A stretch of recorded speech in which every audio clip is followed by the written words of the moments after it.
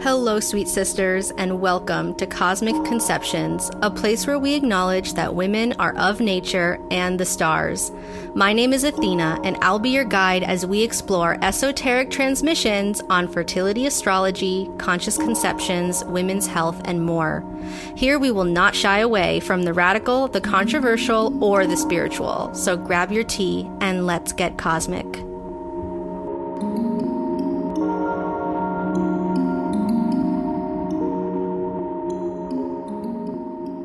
Today on the show, we talk to Alexa, who shares with us her preconception story, beginning with her patriarchal upbringing, being on birth control for 7 years, receiving a very hasty PCOS diagnosis, which ultimately shuttled her through fertility clinics until ending up in emergency surgery after an IVF transfer resulted in an infection.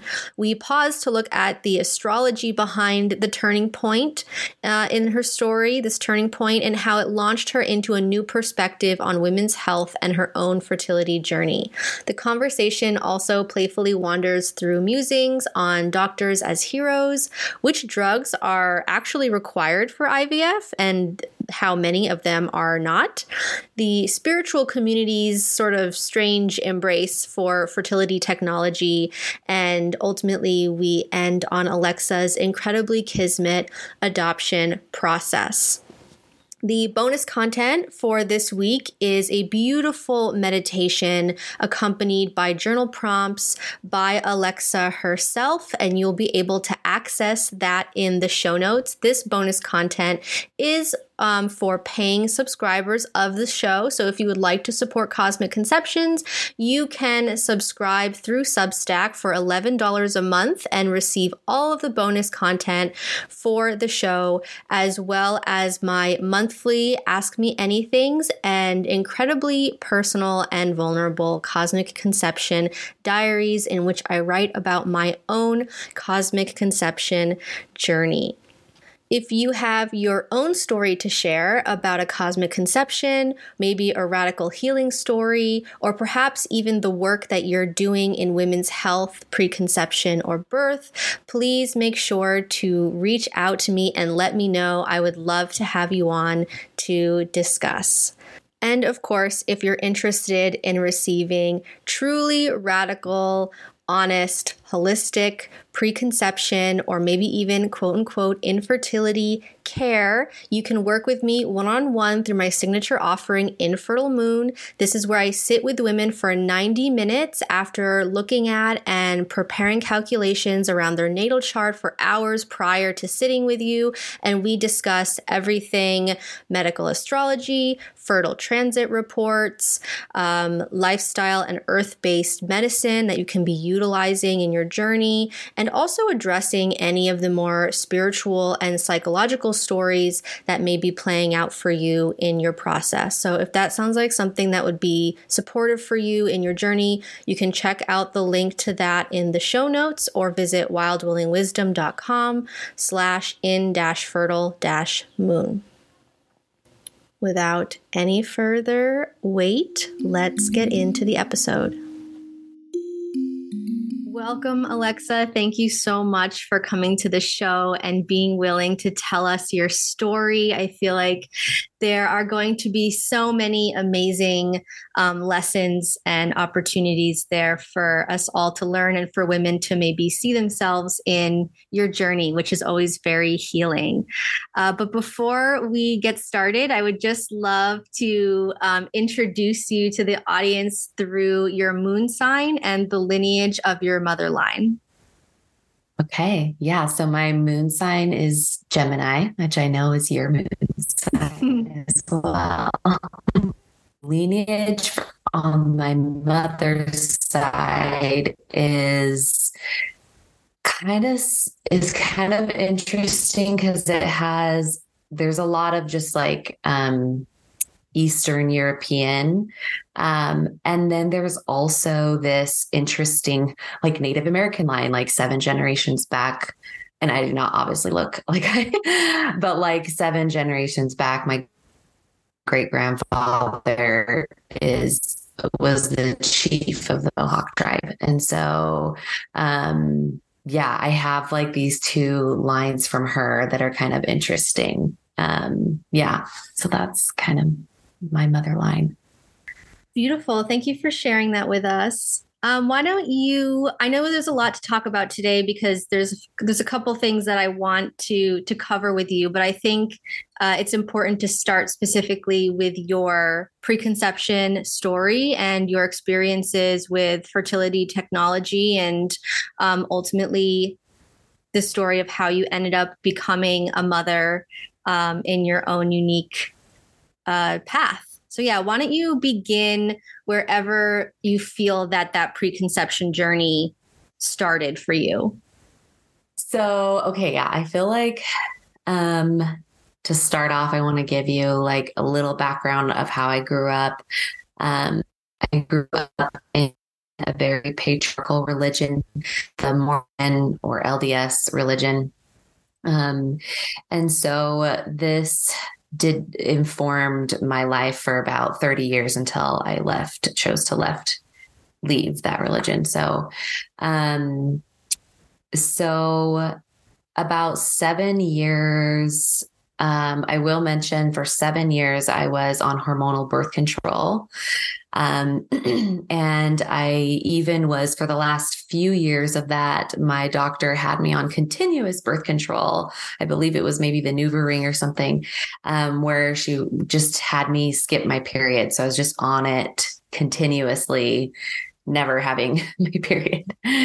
So that was going on for 7 years. And then once me and my husband decided to have children, then I stopped that.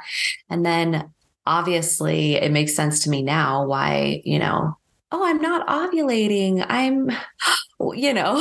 It kind of makes sense after 7 years of hormonal birth control of why I was not ovulating and all of that. And so I was quickly diagnosed with PCOS, even though like now I ovulate every month and all of that. And I think it was just, needing the time to get off that birth control. So how long was it between getting off the birth control and like the first diagnosis?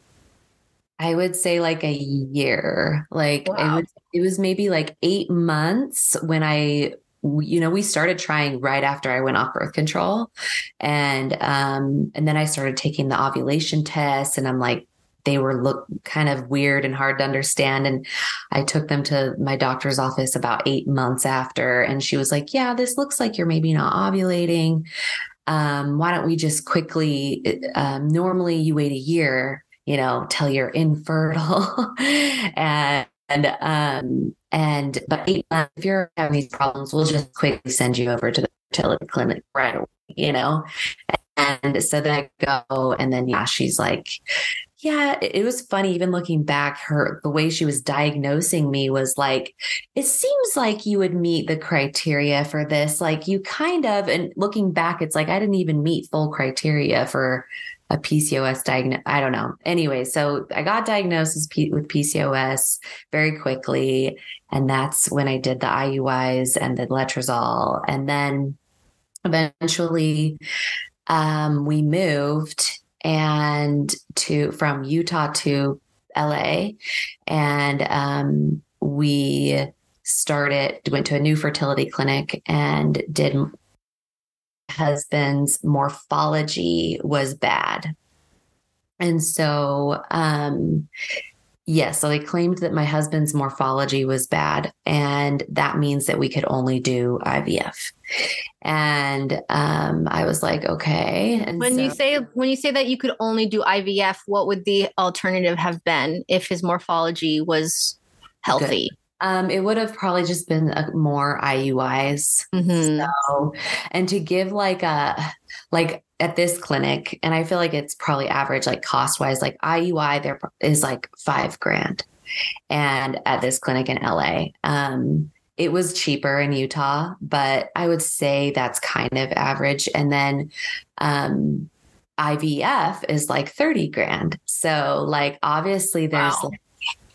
they can make a lot more money off of the IVF. And the reason why I say they claim that my husband had bad morphology is because later on we have found out through different IVF doctors that every clinic, morphology specifically, they don't have a standardized test for it. Mm. And so, and then we moved back to Utah after 4 or 5 years living there. And, he gets his sperm tested again, and his morphology is completely fine, and all his numbers were great. And so it was interesting because even when he got that test, he was just like, something feels off, like, he's like, I don't know if I believe this. And at first I was like, kind of mad at him, like, oh, what, you don't think you have any problems? But he was right. Like he kind of knew. He's my little cancer guy. So, he knew. And so that we were like, okay, well, I guess we'll do IVF. And I was sad about that. I didn't want to do it.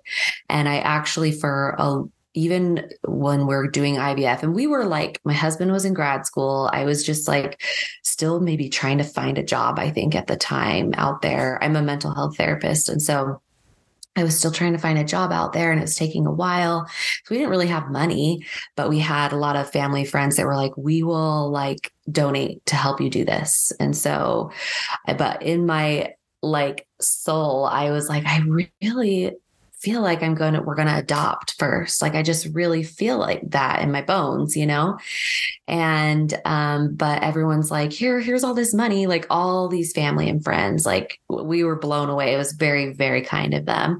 And then all of a sudden we have 30 grand to do the IVF, and we're like, okay, I guess that's the next step, and we'll just do it, And I have to say, I think it's really interesting how invested people are in babies.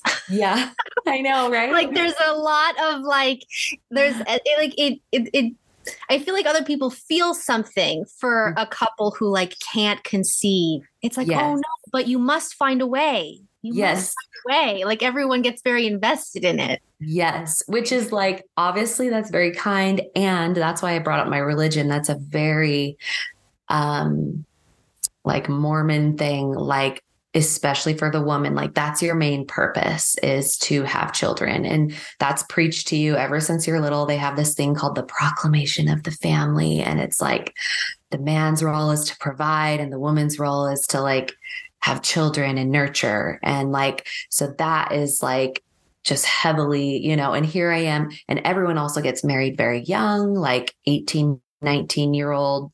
You're not supposed to have sex before you get married. So everyone gets married young and quickly. And then also, so here I am, probably like, I was about, Saturn return age when all this is happening, like 29 years old. And I'm going to church, and me and my husband, no children, and everyone else around us is having kids, and feeling very, very left out, feeling very like I don't feel like I fully belong here because I don't have children. And so, that's why I think everyone rallied around so quickly, because it's like, this is the most important thing you will ever do, And so, so then we proceed with the IVF, and same thing with the medications. I'm just like not feeling well, having all these symptoms. And we did one transfer, and that one failed. And then we go on to do the second one. And the whole time my body is just like, like it was not feeling well the entire time. And then we go, and another thing to mention is I did have like an endometrioma cyst. I had like signs of endometriosis and then the endometrioma cyst. And one thing looking back too is I know other IVF doctors will not proceed with procedures if you have like larger cysts and things like that.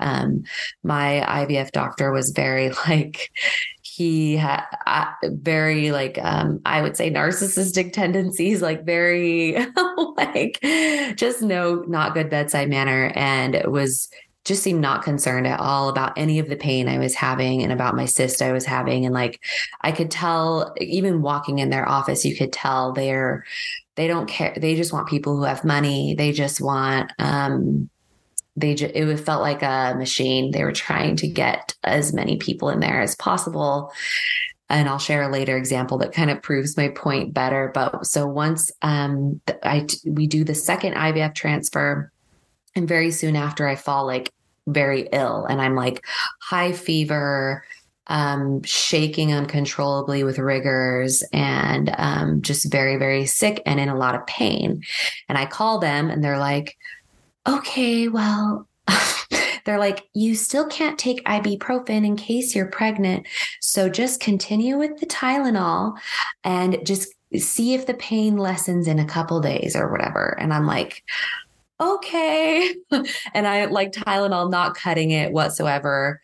I think I called. Why did they think it was okay to take Tylenol but not ibuprofen? Because if you're pregnant, like, I guess this is a thing, you can take Tylenol, but you can't take ibuprofen during your pregnancies.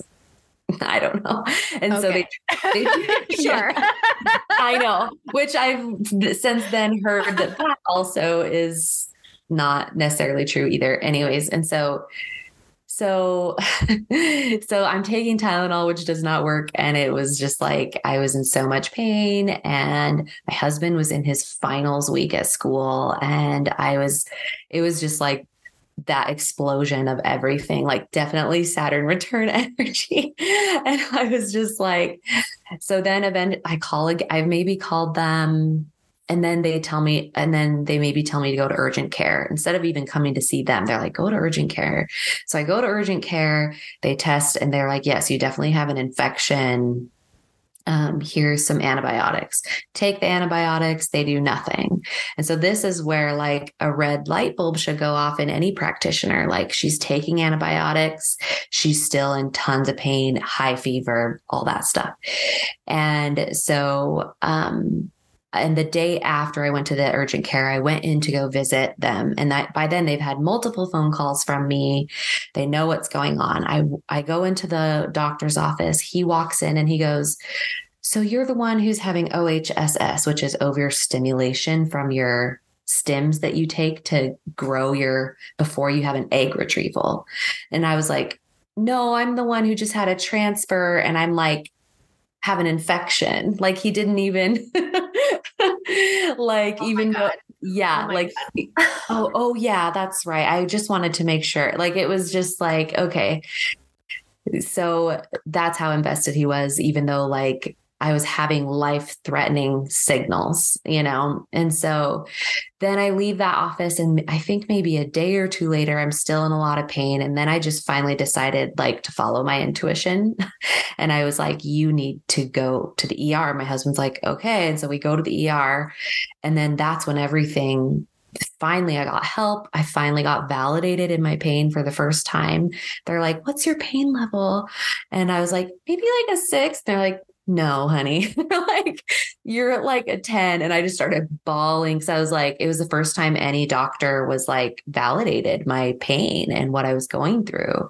And so, then they're like, yeah, you have sepsis, you need emergency surgery, all that stuff. And the funny thing is that I get a phone call from my doctor's office while I'm at the ER. They're like, so, yeah, we did your blood work and you're not pregnant. So you can now take Tylenol codeine. And I was like, yeah, I'm at the ER and they're doing emergency surgery because blah, blah, blah, blah, blah. And they're like, oh, And so I was just like pissed at them by that point, and I, got the emergency surgery. They found all these cysts and endometriosis, and they got all that out, and they got the infection out. Wow. And so when you went in before you received IVF, was this something that was like on your radar as a possibility? Like this, that it's like, oh, if you get IVF, the side effect is that you could have this horrific infection and end up in No. emergency surgery, by the way. No, definitely not. I mean, Do they tell you any, like, is it one of those things where it's like, oh no, this is just routine fertility treatments, or do they actually sit with you and like outline all of the things that could go wrong? I'm trying to think. I know that they did not tell me that that could be one of the outcomes. I don't, if they did, I don't remember every little conversation I had, but I don't remember there was like ever like huge emphasis on like, just so you know, this could happen, even with the medications, for example, like, I don't know, they'd be like, you could feel like bloated or you could feel, but they never went into the extent of like what I think most women actually feel when they take those medications. Is just, they do try to make it feel like this is very normal. Yeah, they don't try to, it definitely wasn't like, this is going to be hard, like Right. they're just going to be they were just very cut and dry and not. And like I said, even with the symptoms I went to present to them, they were always very, one time they did like a thing where they scratch your uterine lining and to hopefully help. They did that one on my second transfer because it can hopefully help with implantation. I don't know how. Gosh. But so they go in like a few days before the transfer and scrape you. And they're like, yeah, it doesn't hurt. Just take some ibuprofen before you come.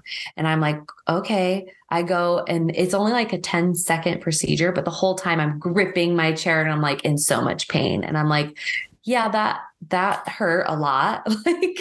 And so I just don't think they want to validate, or I don't know. They're like, yeah, that happened a lot to me actually in many of the tests. They're like, yeah, it doesn't hurt, and then it does, And then it would be like excruciating. It really does. So, wow. I wanted to interject too, because you're talking about a lot of stuff that I was looking at in your chart actually. And so I pulled up the chart for the day that you had the emergency surgery. Mm-hmm. And like, there's a lot of like key energetic influences. Like it was like definitely like a perfect storm moment in terms of like this kind of like, experience being triggered. I mean, definitely like Saturn return energy is like really present. And it's like so interesting. Like this has clearly become a pattern on Cosmic Conceptions, where it's like my conception was a Saturn return, like channeling. My first guest had a Saturn return influence. And then like you now also had this like pivotal Saturn return moment. Yes. Like your Saturn return was like almost exactly conjunct when this happened to you.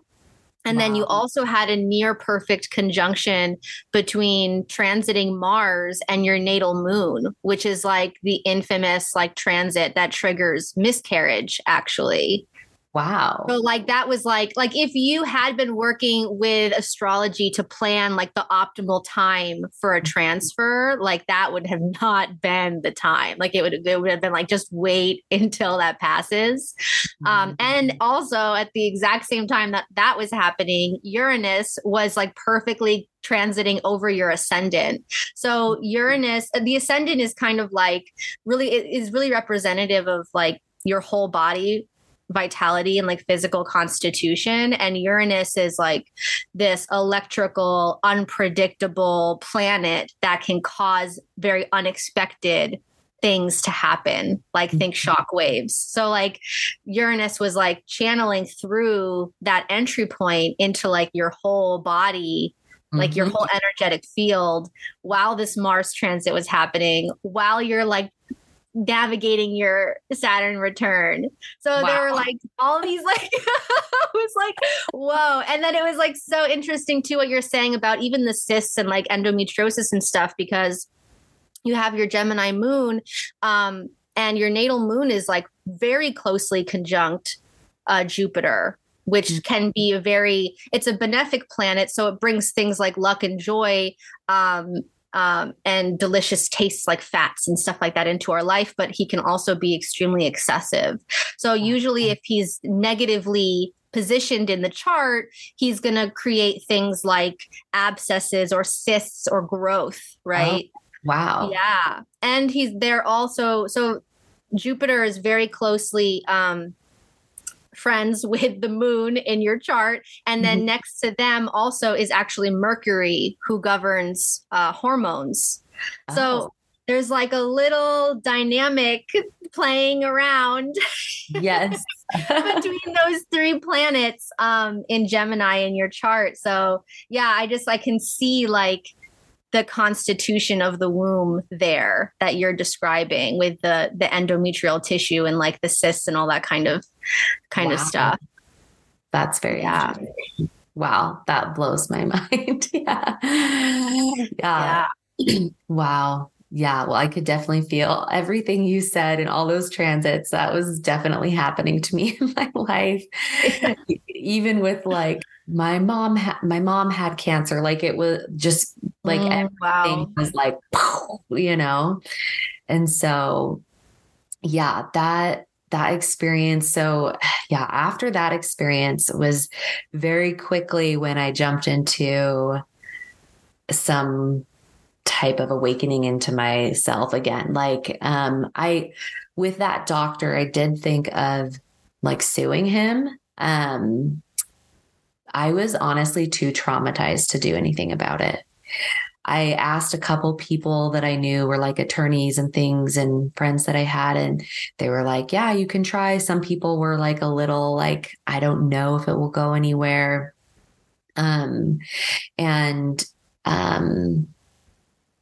Yeah, but yeah, I honestly was just too traumatized to. I was going to ask you, what was your postpartum like? Did you even have awareness that you were postpartum? How did you facilitate your healing, so I'm trying, that was like in April of 2019. So, in December, December of that year. Okay. Let me go from April to December. So I was just, physically recovering and, for a while after for the surgery and all the antibiotics, my gut was wrecked. And I was aware, as you asked that question, I remember our first transfer when it didn't take, I definitely was aware, like it felt like a miscarriage. Like it feels, because it is like this embryo. And so you feel, it feels like a miscarriage, even though I've never had like an actual, I don't know, but it felt like a miscarriage. Right. And so the second one, I did experience some feelings of loss. I was mainly just like so traumatized by like the whole experience, though. I think that was more what my focus was. And it did shift me, that majorly shifted me to adoption. I was like, I was right all along. Like, why did I not listen to myself, And so I was just like, okay, I'm not dealing with that anymore. I started going to therapy, and that was helpful. She was doing like EMDR. And then, it eventually led me into doing plant medicine, actually. And so, that was in December of that year. And that was when I really was like, and so that was like the big turning point, but it was a big turning point. Just that experience catapulted me for sure into like more holistic ways of doing things, more, just everything. It just really catapulted me that way. And I was already like, I was starting to hear about stuff from it, just from even clients I was working with. It was like the universe was pushing me in that direction. And so once I did some plant medicine journeys is really when I was like, oh, okay. Like, okay, I see this differently now. That's when I really started to heal. I eventually did send that doctor an email. It was like the best I could do. It was too late to probably sue him, but it was when I was starting to feel more like empowered, and I sent him an email and I like CC'd everyone in his office that I could find. So it was like a public thing. I was like, this is, oh my God, I love that. I was like, all the nurses, all the staff, like, I just like wanted everyone to know how I felt, you know?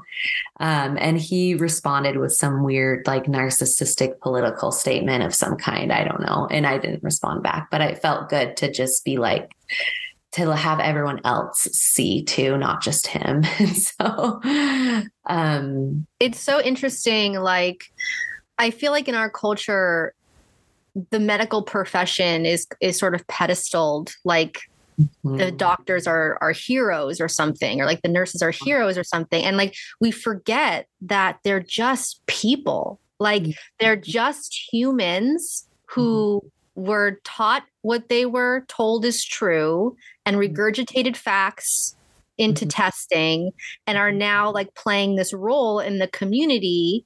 And like, they have their own trauma. They have their own healing expressions. They also wake up and take a shit and get into a fight with their wife and yell at people in traffic. Like, you know what I mean? Like, they're not like, you know, descended from Mount Olympus. Like, they're just people. And like, a lot of them are extremely dysregulated, symptomatic, like humans who are not integrated. It's not like in like other cultures where like the medicine people were extremely wizened, integrated individuals. Yeah. You know, like that's not part of the requirements for becoming a physician in our culture. Yeah. It's just what facts can you regurgitate onto a test? Yeah. And then how many hours can you work in a hospital, you know, to be able to call yourself experienced. And even that process itself is a traumatic form. Like, it's a traumatic initiation and like a hazing in a way in order to get into these positions. So yeah, it's like, I like that you're calling out that this person clearly had narcissistic expressions, and it's so important to remember that like you could be giving somebody authority over your body, including these intimate procedures that involve your conceptions, and they can be totally narcissistic, like not sound humans. Yes. You know, it's like, it kind of reminds me of when all those articles were coming out about doctors who were using their own semen for like IVF transfers. Oh gosh. Yeah. Like, wow. Wow. If that isn't a grandiose sense of self, I don't know what is. It's like, wow. I know that was one thing, like, just like getting into more of this spiritual side of things too. Like when I think of IVF now, well, I wanted to mention this other thing too, because if anyone I don't know if anyone listening, this might be helpful for them. I found out later from a different IVF doctor that I just happened to meet at this like conference I was at. And he, said, well, you know, you can do IVF without all the medications, like besides for the stimulate, like to get the, I mean, you actually don't probably even have to use the stimulating hormones. If you want to just do an egg retrieval and retrieve like 1 or 2 eggs, you could. But for me, like we have 2 embryos left, for example. And so he's like, you don't have to, the success rates are the same. As long as you're ovulating, the success rates are the same. You just follow your natural cycle. It's just more convenient for the doctor to like pump you full of all the medications. Oh my God. I have never heard of this. Yeah. And so besides like the hormones to kind of jack up your follicle production, like what other kind of medications is usually standard for this treatment? So procedure. You do like all the stimulating hormones to like you said, stimulate the follicles, and then they do an egg retrieval to get the eggs out. And then that's when they make them into embryos. And then once they're embryos, that's when they do the transfer. And so the embryo transfer. And so in order to prep, some people do an embryo transfer like right away, what they call a fresh transfer. I didn't do that because we did genetic testing on the embryos. And so you do a frozen transfer. And so when you do a frozen transfer, you have to prep your body for the transfer by pumping yourself full of estradiol and progesterone. And there was like at least two more. I can't remember the names, but there's multiple, like your estrogen, progesterone, and like a couple others, and then like some other kind. I don't know. You're doing all these different kinds to prep your uterine lining and make sure it's the perfect uterine lining, and to make sure your estrogen progesterone levels are perfect, like all that stuff. And so, if your estrogen progesterone levels and your uterine lining are doing just fine, then there's literally no point to use all those. The statistics are the same. And so like there's people out there doing all these injections and stuff when actually if you're, doing well, you don't even need it, which I think they should be telling you that, because it's so I personally feel like all of the medications was one of the reasons why I got the infection, why it like inflamed my whole body. It just did wreaked havoc on my body. And so, yeah, that's a good thing to know if anyone on here is like doing a transfer of any kind soon or anything, looking into IVF, you can do it with way, way, way less invasiveness and all of that. But yeah, back to what you said about like the doctor, like when I think now, like of IVF, this is just my personal, like, I totally see a space for it for anyone who feels called to do that. But for me, like now I've eventually gotten to the point where like, I know like it took a while to reprogram some of my beliefs about like my abilities to like get pregnant and all of that because of all the stories that were fed to me. But now I know that like that is something I can do myself without like the treatments. And it really helped. We felt like intuitively led to like get my husband's sperm. We're like, let's just like get in a clinic just to test your sperm, just to like see. And then of course we test it, it's completely fine.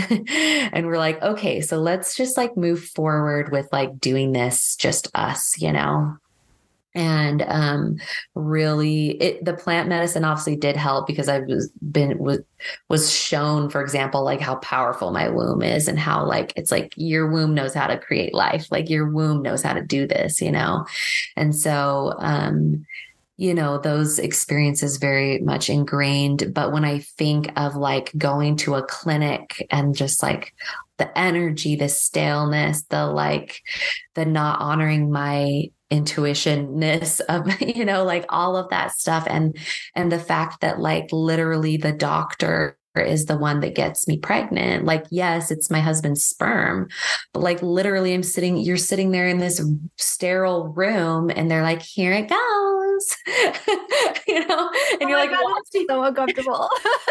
I know. And you're like watching on a screen, like you can see they watch you because they have an ultrasound going. So that part's like, it's kind of cool. You can see it, but like but they're like, here it is. And they like have a catheter and it's going in through your cervix and then you see it the embryo go into your cervix into your uterus. And so like, it's just I'm very not like, it's just like a sterile, I imagine like I don't want to like discount anyone who does. I mean, I did IVF, but like where I personally am at now, it's like that feels so out of alignment to be like in this sterile environment for myself. Like, and it feels out alignment for my future, like spirit baby. Like I now feel like connected to this next baby child coming through. And I know that that's like not what they want either, And yeah, so it's so interesting too, to like think about how, the doctor is like participating in impregnating you. I know. And like that they're kind of part of this ritual now. And then like, what is the energetics behind that? Just like in a quantum sense, like what is the imprint on these spirits, these embryos through all of this? Like first being, I guess it depends on your personal beliefs on when a spirit is called into, human tissue, human reality. Like, is the spirit called into the embryo, and like, does imprinting happen there? And then what is happening at the moment of like bringing that embryo into the womb, right? In this environment that you're describing. So there's like all these different layers to the energetic imprinting. And it's interesting. And I haven't gone down the rabbit hole fully yet, but like I will be about like health outcomes of like IVF produced children. And like now just approaching health from a more energetic, emotional understanding, like are these health problems, these healing expressions of for children who are IVF children, like is it actually rooted in from a more energetically disrupted origin? Yeah. I know. I wonder that these are some like thoughts on my mind lately as far as like IVF, because it has like been born into this earth for like a reason, meaning like it came about. I know you have done, I haven't read this stuff I don't know if it's on your blog or something, but I know you've done like how it came about. I haven't dug as much into that, but I know like it's like on an energetic basis. Like I've heard some people say in the spiritual community or whatever you want to call it, like this one woman who is like talks to spirit babies and then ended up doing IVF because her spirit baby asked her to do IVF, which I thought was interesting. And this is what I don't know how I feel, but it's just like an interesting thing to take note of. And this spirit baby told her like that one way to like come in with less karma is through like IVF, and I don't know if that's true. And I don't know but my one thought about that is there's a lot of people these days how I was before I like did my own healing work, was like not connected to the womb, not connected to healing anything from their lineage and all of that. And especially if you do genetic testing, they're like weeding out like all the bad genes, which makes me wonder if they're weeding out any like genetics of generational trauma. I'm like, is that one way to like weed it out when we have a system of people who are not like connected in that way? Is this like a weird, we're going to try to do it this way, even though it's not the best way. Right. Yeah. I mean, I have so many thoughts about that too. Cause like, I definitely know, I've also heard a similar story of like someone who is like very spiritual and everything is magic and communication with clairvoyant gifts and blah, blah, blah. And then it's like, oh, my guides told me that I was going to have a medicated birth. And that it's just, ego that I would even attempt to have a natural birth. And I think declarations like that are really interesting. I think being a magic worker myself, I have looked back on my journey and also seen a lot of instances where like my own personal bias that was like still existing in a subconscious plane was influencing the way in which I was like interpreting my practice and my messages. And I don't think anyone ascends above ever being controlled by their subconscious plane ever. Like in the end, like you are still human and like it's kind of impossible to ascend out of that until, of course, you transition to the other side. That's part of the journey. So it's like, okay, well, is that true? Or is there a part of you that's just projecting that wish onto your present reality because there's something else going on there? And then, of course, like, everything that exists here at this time is perfect, even though some of those things cause harm. And like, I used to think, oh, why do we have to suffer so much? Like, why do humans have to suffer in order to learn the lessons? Can't we just, collectively continue to rise as a culture and like have collective awareness around things that are harmful so we can all make better choices and blah, blah, blah, blah. But then I kind of came to realize that even though everything is perfect and here for a reason and in its place, like, part of the experience of being human is that suffering is inevitable. Yeah. Like, it is not something that you try to avoid. And each generation, the way in which we suffer looks different. But it's like you will never escape it. There will always be a new tool or a new, narrative or a new programming that is going to cause suffering. Right. And that experience is going to provide, hopefully, an opportunity. Well, definitely going to provide an opportunity for growth for those who are engaging with those experiences and with those tools. And then, like, in terms of genetics, I mean, even that is sort of, it's like if you embrace the more newer approach to the study of genetics, which is now hinging on epigenetics, not genetics, then it's like, okay, well, how much of a difference does it actually make to do all this genetic screening when, like, ultimately that human is going to come into their own body and onto their own path, and then they're going to start switching things on and off anyway. Yeah, that's a really good point. So yeah, it's like, it's interesting how we tried to bypass these things. It's like, oh, no, we figured it out. We can turn them on and off for you. We can do all these things for you. And like, it's better this way. Right. But then ultimately, like, nature always wins. And I just think that whatever it was meant to be will come around full circle in another, through another creative path.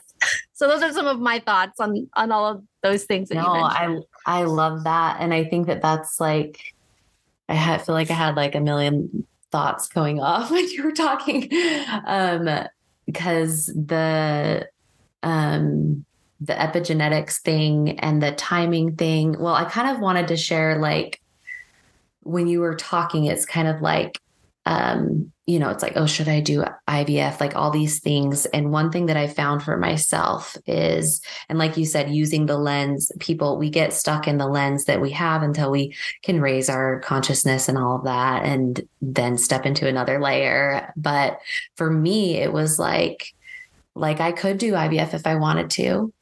And if I tune into like what I feel like is truly like, it's like, no, I deserve better than that. Do you know what I mean? Like, that's where I'm coming from, is like, and it's not out of like delusion. Like, it feels like completely aligned, that could be like a part of my path. If I wanted that to make that choice, I could totally do the like unmedicated, like IVF thing or whatever. It would be very non-invasive besides having the doctor impregnating me, but in my like heart, I know that like I deserve better than that. Like I think some people, like I heard someone say this and I like it. Like, a lot of people aren't willing to like open the door and step to the next space or whatever.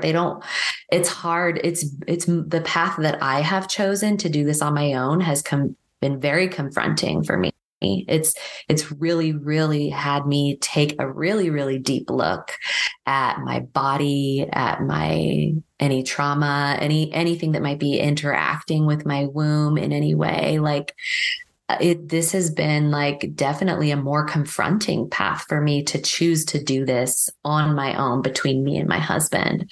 And so, I will say, like, and that's just me, but like, I feel like if you have any question in your mind of like, oh, but it just seems like the IVF might be easier, or it seems like the IVF might whatever, like, check in with yourself, because there might be like a more aligned path, and there's definitely a pathway to that path. You know what I mean? And so I don't think that, I know you preach this and this is something I preach too. Like, I definitely do not think anyone is infertile. Like, obviously there might be some cases where people like don't have ovaries or things like that like are different. But like, if you have everything intact and working and stuff, like, even if you just have one ovary, like there is a way, and it can be like a transformative spiritual path for you to get to that point, which is awesome. And it's been incredible for me. And so all it has is just taught me to be more in tune with myself, more understandings, more, it's just like made my life better. And like you're talking about suffering. And one thought I had about that is like, there's a difference between pain and suffering. Like we can't escape that suffering, like you said. And we can also just confront it differently. Like I think as you, for example, for me, like a month or two ago, I was having a lot of pain and I found out I had another cyst. And but like this time, the way I approached it was like a million times different. Like I wasn't like in victim about it. I wasn't like, oh my gosh, I thought I was healed. Like I was like, okay, like there's a purpose. There's a reason for this. I'm going to feel into this. I felt into like the energetics behind it. I felt into, and it wound up being like, I felt like a lot of, just like one little piece that was trying to get my attention of some healing. And then also some physical things my body was asking me to do that I would have been like lax about, whether it was like more movement or, some yoni steaming. I've been getting that to like, I want some attention more in my womb, you know? And so like, it wasn't like this big, like, oh my gosh, I'm in suffering. I'm like suffering because I have this cyst. It was the way, because of all the healing work I've done, it turned more into just like a painful week. But then I moved through it and I used it as like a lesson, you know, and like a gift, like, oh, that really helped me to understand another layer of myself. And so I feel like that's how we can transmute, like, instead of being I think of suffering, it's probably my religious upbringing of scripture saying long suffering, endure to the end. Like, and so like, I think of that as like, oh, that's intense versus like pain is just like a little bit of pain. And then you move through it to the next point. And I feel like that's the difference between, I don't know, when you actually like heal and work on yourself and have the courage to open the doors, go down the dark hallways in your mind and your soul and like explore everything. That's like what it can give us is the, resiliency, I guess. Yeah. And I want to weave back into your story too, because you were talking about how like, you know, not aligning with this idea that one is infertile. But I also I also like to bring a lot of attention to the fact that there's more than one way to step into the archetype of the mother. And of course, one of those ways is an avenue that you explored and called into your life. And so I just would love to hear more about how you made the decision to pursue adoption and maybe a little bit about what that process was like for you. Yeah. So the adoption was, okay. It started actually before I met my husband and I had a dream about this child. And I knew it was one of my children, but that's like all I thought of back at that point was like, oh, that seems like one of my children. And both me and my husband are like blonde hair, blue eyed. And this child was like darker features and stuff. And so I was like, okay. But then I married my husband. I was like, okay. And then after, I want to say it was after maybe the surgery or something, I woke up and then this child came to me again and was like, don't forget about me. And I like woke up like bawling and I was like, we need to find her. And I want to say like preface, we ended up adopting a boy, but there was a reason for all of this. So like, it was like a girl with like brown hair and like darker features. And she was like, do not forget about me. And so I was like, okay, we need to adopt, we need to find this child. Like they're calling to me.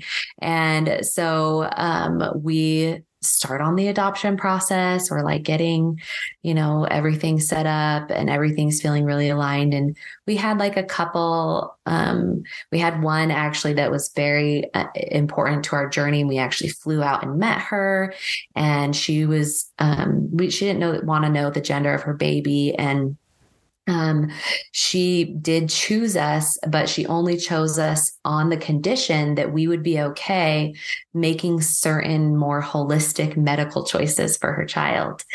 And that was the first time I had went down that, like that someone had posed the question, would you do this to your child? You know, I had never really like thought about it because I never had a child before.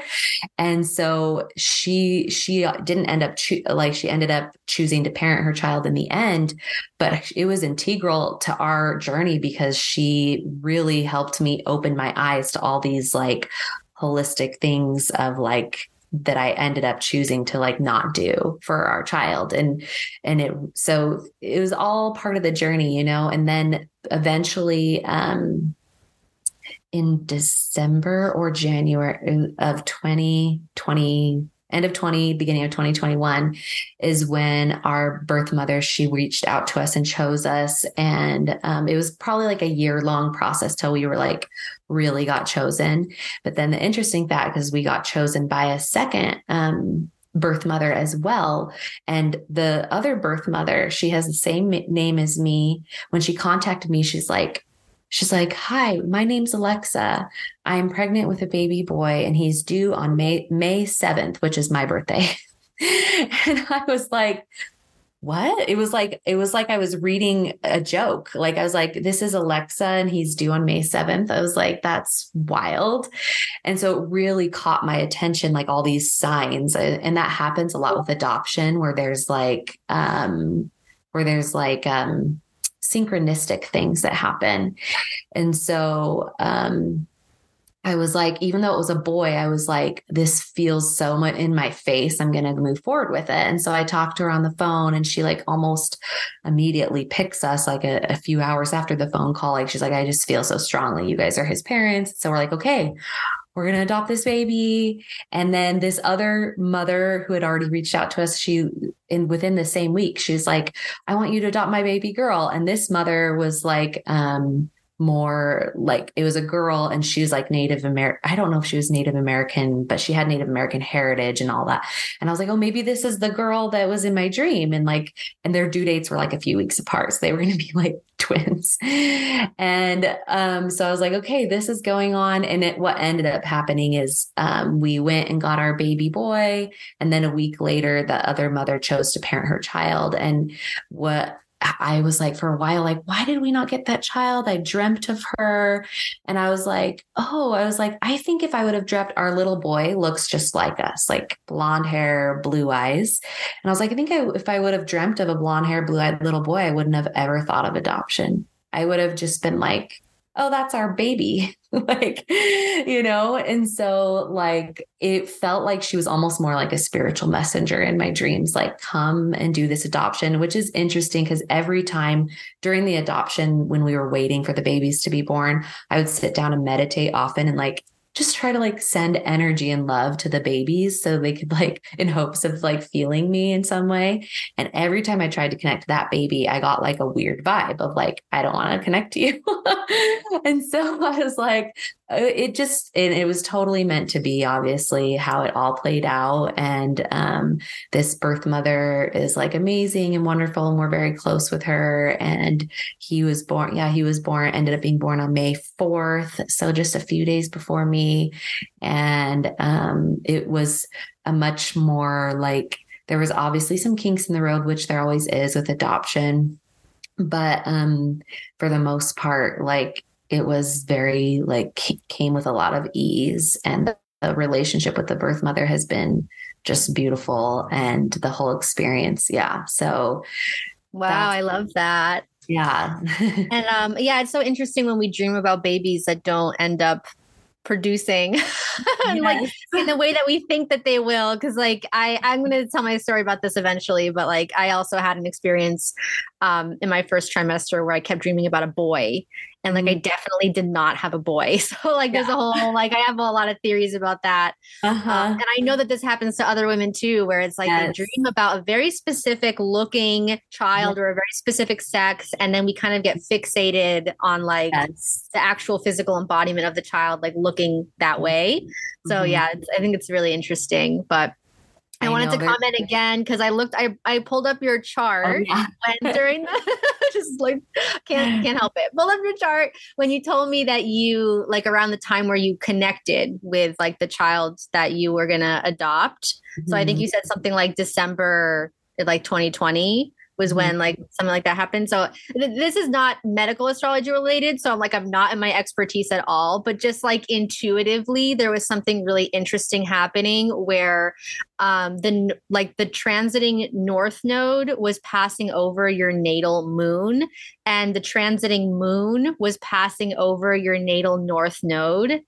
And then so the nodes, the north node is where a lot of energy enters into the chart. Mm-hmm. So there's this interesting mirroring with like the north node and the moon, when the moon is like the mother and the womb.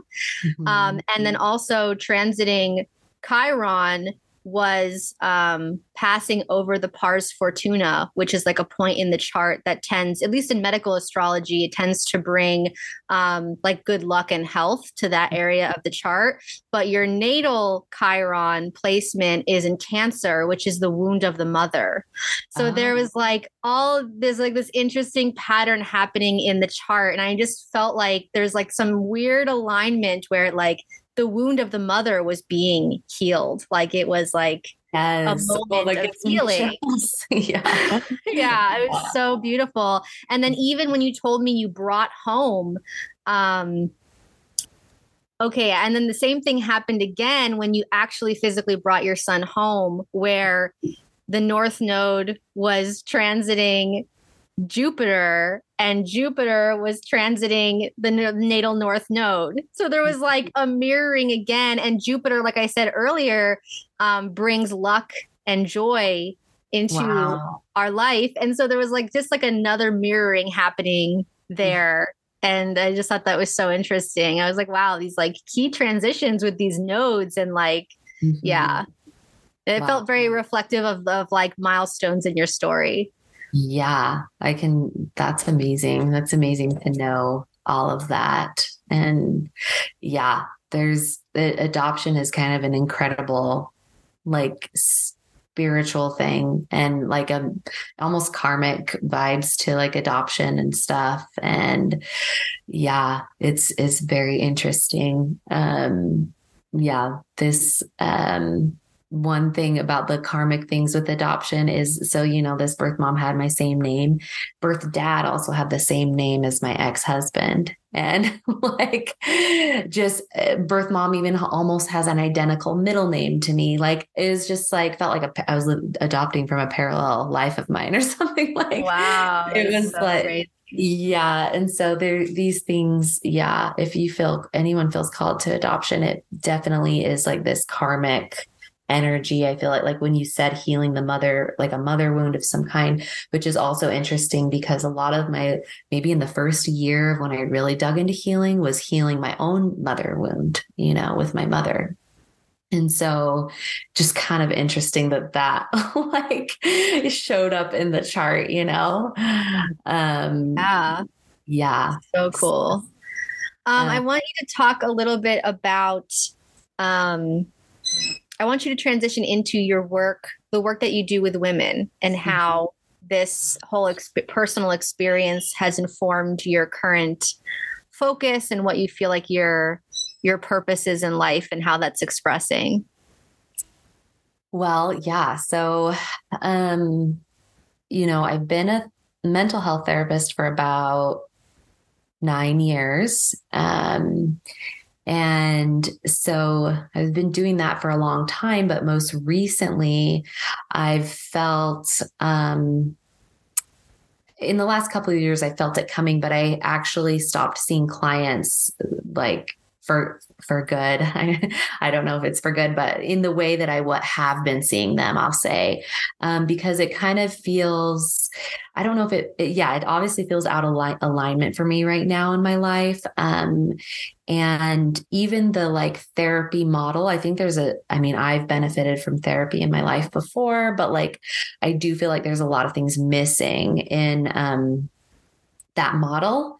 And so you can definitely find therapists that are more into like somatics and stuff like that. That's definitely what I was doing more with my clients. I started to attract clients that were more into the type of stuff I was in, which is really nice because I got to do more non-traditional therapy with clients. But still, and it feels like I'm going into a whole new way. So I've had a lot of experience working. My practice was mainly with women, trauma, anxiety, depression. So that was kind of for 9 years, been working a lot with that. And now I'm kind of transitioning into less, I've held some like ceremonial space with women and stuff. But it's, as I prepare my womb for like this next baby, I've been getting strong like vibes of like, okay, time to stop holding space for other people and start to hold space for you and this child. So I've taken a step back from like one-on-one clients and like basically like kind of in the depths of healing with other people. And kind of, it actually feels like, it's like my body and soul felt a huge relief to be like, to step away from that. And so now I've been really getting excited about like, doing things more like courses. In the meantime, I want to work on a one-on-one or group level again, but just like right now, it's like, it's not aligned. And so, but I realized that and I know it, like, I know you mentioned one time, like your Gemini moons can be very happy with you starting a podcast. And that's how I feel with like me writing these courses. It's like stepping into like teacher mode or guide mode versus like therapist like mode. And it feels really like good right now in my body and my soul. It feels really excited I'm realizing like, okay, 9 years of like being in the depths of therapy and my own healing. I'm like, feel like I have a lot of stuff now to like, share with the world or something. And so right now, specifically, I've been working, and I started doing this on my one-on-one with my one-on-one clients before, but, I'm writing a course right now to hopefully it's called Womb Alchemy, and it's basically to help women use what they call PMS to like, heal their womb. And so, because I basically believe that your hormones are like this portal that's like, let's make things more sensitive. Let's make you more aware of what's going on in your body. And so I always loved it when my clients were PMSing or on their period, because it was like, oh, great. Now we can like maybe move past, you've been blocked on this issue for a while. And it's almost like the block is lifted when they're in that phase of their cycle, because they're so much more sensitive. So this course I'm working on right now is like to help you and guide you through that point of your cycles. So instead of being like, oh my gosh, I'm PMSing, or it's more like welcoming those feelings, welcoming those hormones, gaining a relationship with them so you can like actually use them to like heal yourself, and yeah, so, I love that. Yeah. So that's kind of, I've been focused on a lot of like womb stuff lately, because it's been kind of where and conscious conception, it's been where a lot of my thought and mind, body, soul has been in the last couple of years. So I'm kind of like really feeling passionate about helping women, like this conscious conception stuff, this like what we've been talking about, like showing women there's another way. Like you do not have to put your body, your womb in the hands of someone else. Like you are empowered, like you can do this. I just want other women to basically be where I'm at right now and be like, you don't have to like do all these injections. You don't have to do it, And so I feel very passionate about like spreading the word on that and helping other women just feel confident in their fertility and stop using that word infertility, like, yes. So, Can you tell us a little bit about, because you're providing the content for the bonus material this week. Yeah. So can you tell us a little bit about what the women can expect from your offering in that bonus material for the episode? Yes. So it's a meditation to connect you to your soul. And it's called like reintroduction or introduction to your soul. If you feel like that's something you it can be used for if you feel like you really have a good relationship with your intuition or if you feel like you don't. And so basically, it's going to guide you through an experience to really connect to your essence, I would say. Basically, that part of you that you were right when you were conceived, right when you were born, before you were like untouched by all your programs and all your stories. It's trying to connect you to that part of you, that meditation. And then there's just a few journal prompt questions afterwards to help you to integrate that the experience you had. And the reason why, because of my own journey, honestly, I realized how important it was to connect to my intuition and to actually trust it.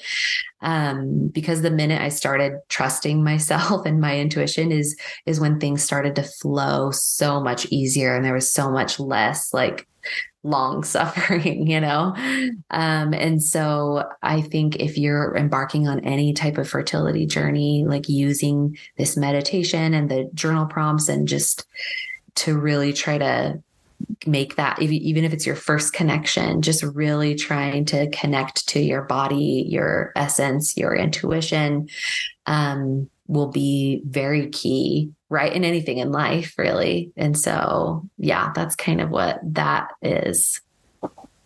Amazing. Thank you so much for telling us about that and providing that for the audience.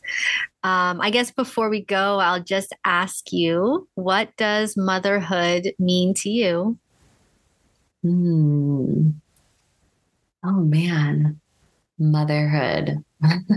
To me, it's like a complex answer, I guess. There's been a lot that's gone into it for me, but as I've motherhood, the first word that came to my mind when you said that is just creation. And I don't mean the sense, yes, like you create a child in your womb, but also motherhood to me has allowed creation of my life that I want. Like it's allowed like the times that I spend with my son, I feel like in a creative mode. I feel more present. I feel actually more creative in my work life and in my home life than I ever have becoming a mother. It's opened something up in me as far as creativity goes. And I've been very connected to that creation energy ever since becoming a mother. And to me, it also has, I'm already a playful person, but it kind of, motherhood is also play. Like it doesn't have to be so serious. It doesn't have to be so frustrating, even though it can be. I try to play as much as I can. That's what his whole life is right now. His lens is just play. Anytime he's fighting a diaper change, I try to remind myself he's just playing, and so it really, really, motherhood is like this beautiful song to me of dance and play and kind of it's like teaching me what life really is about. And so, yeah, it's been a beautiful experience so far. Oh, I love that. Thank you so much for being here and for sharing your story with us. Yeah. And see.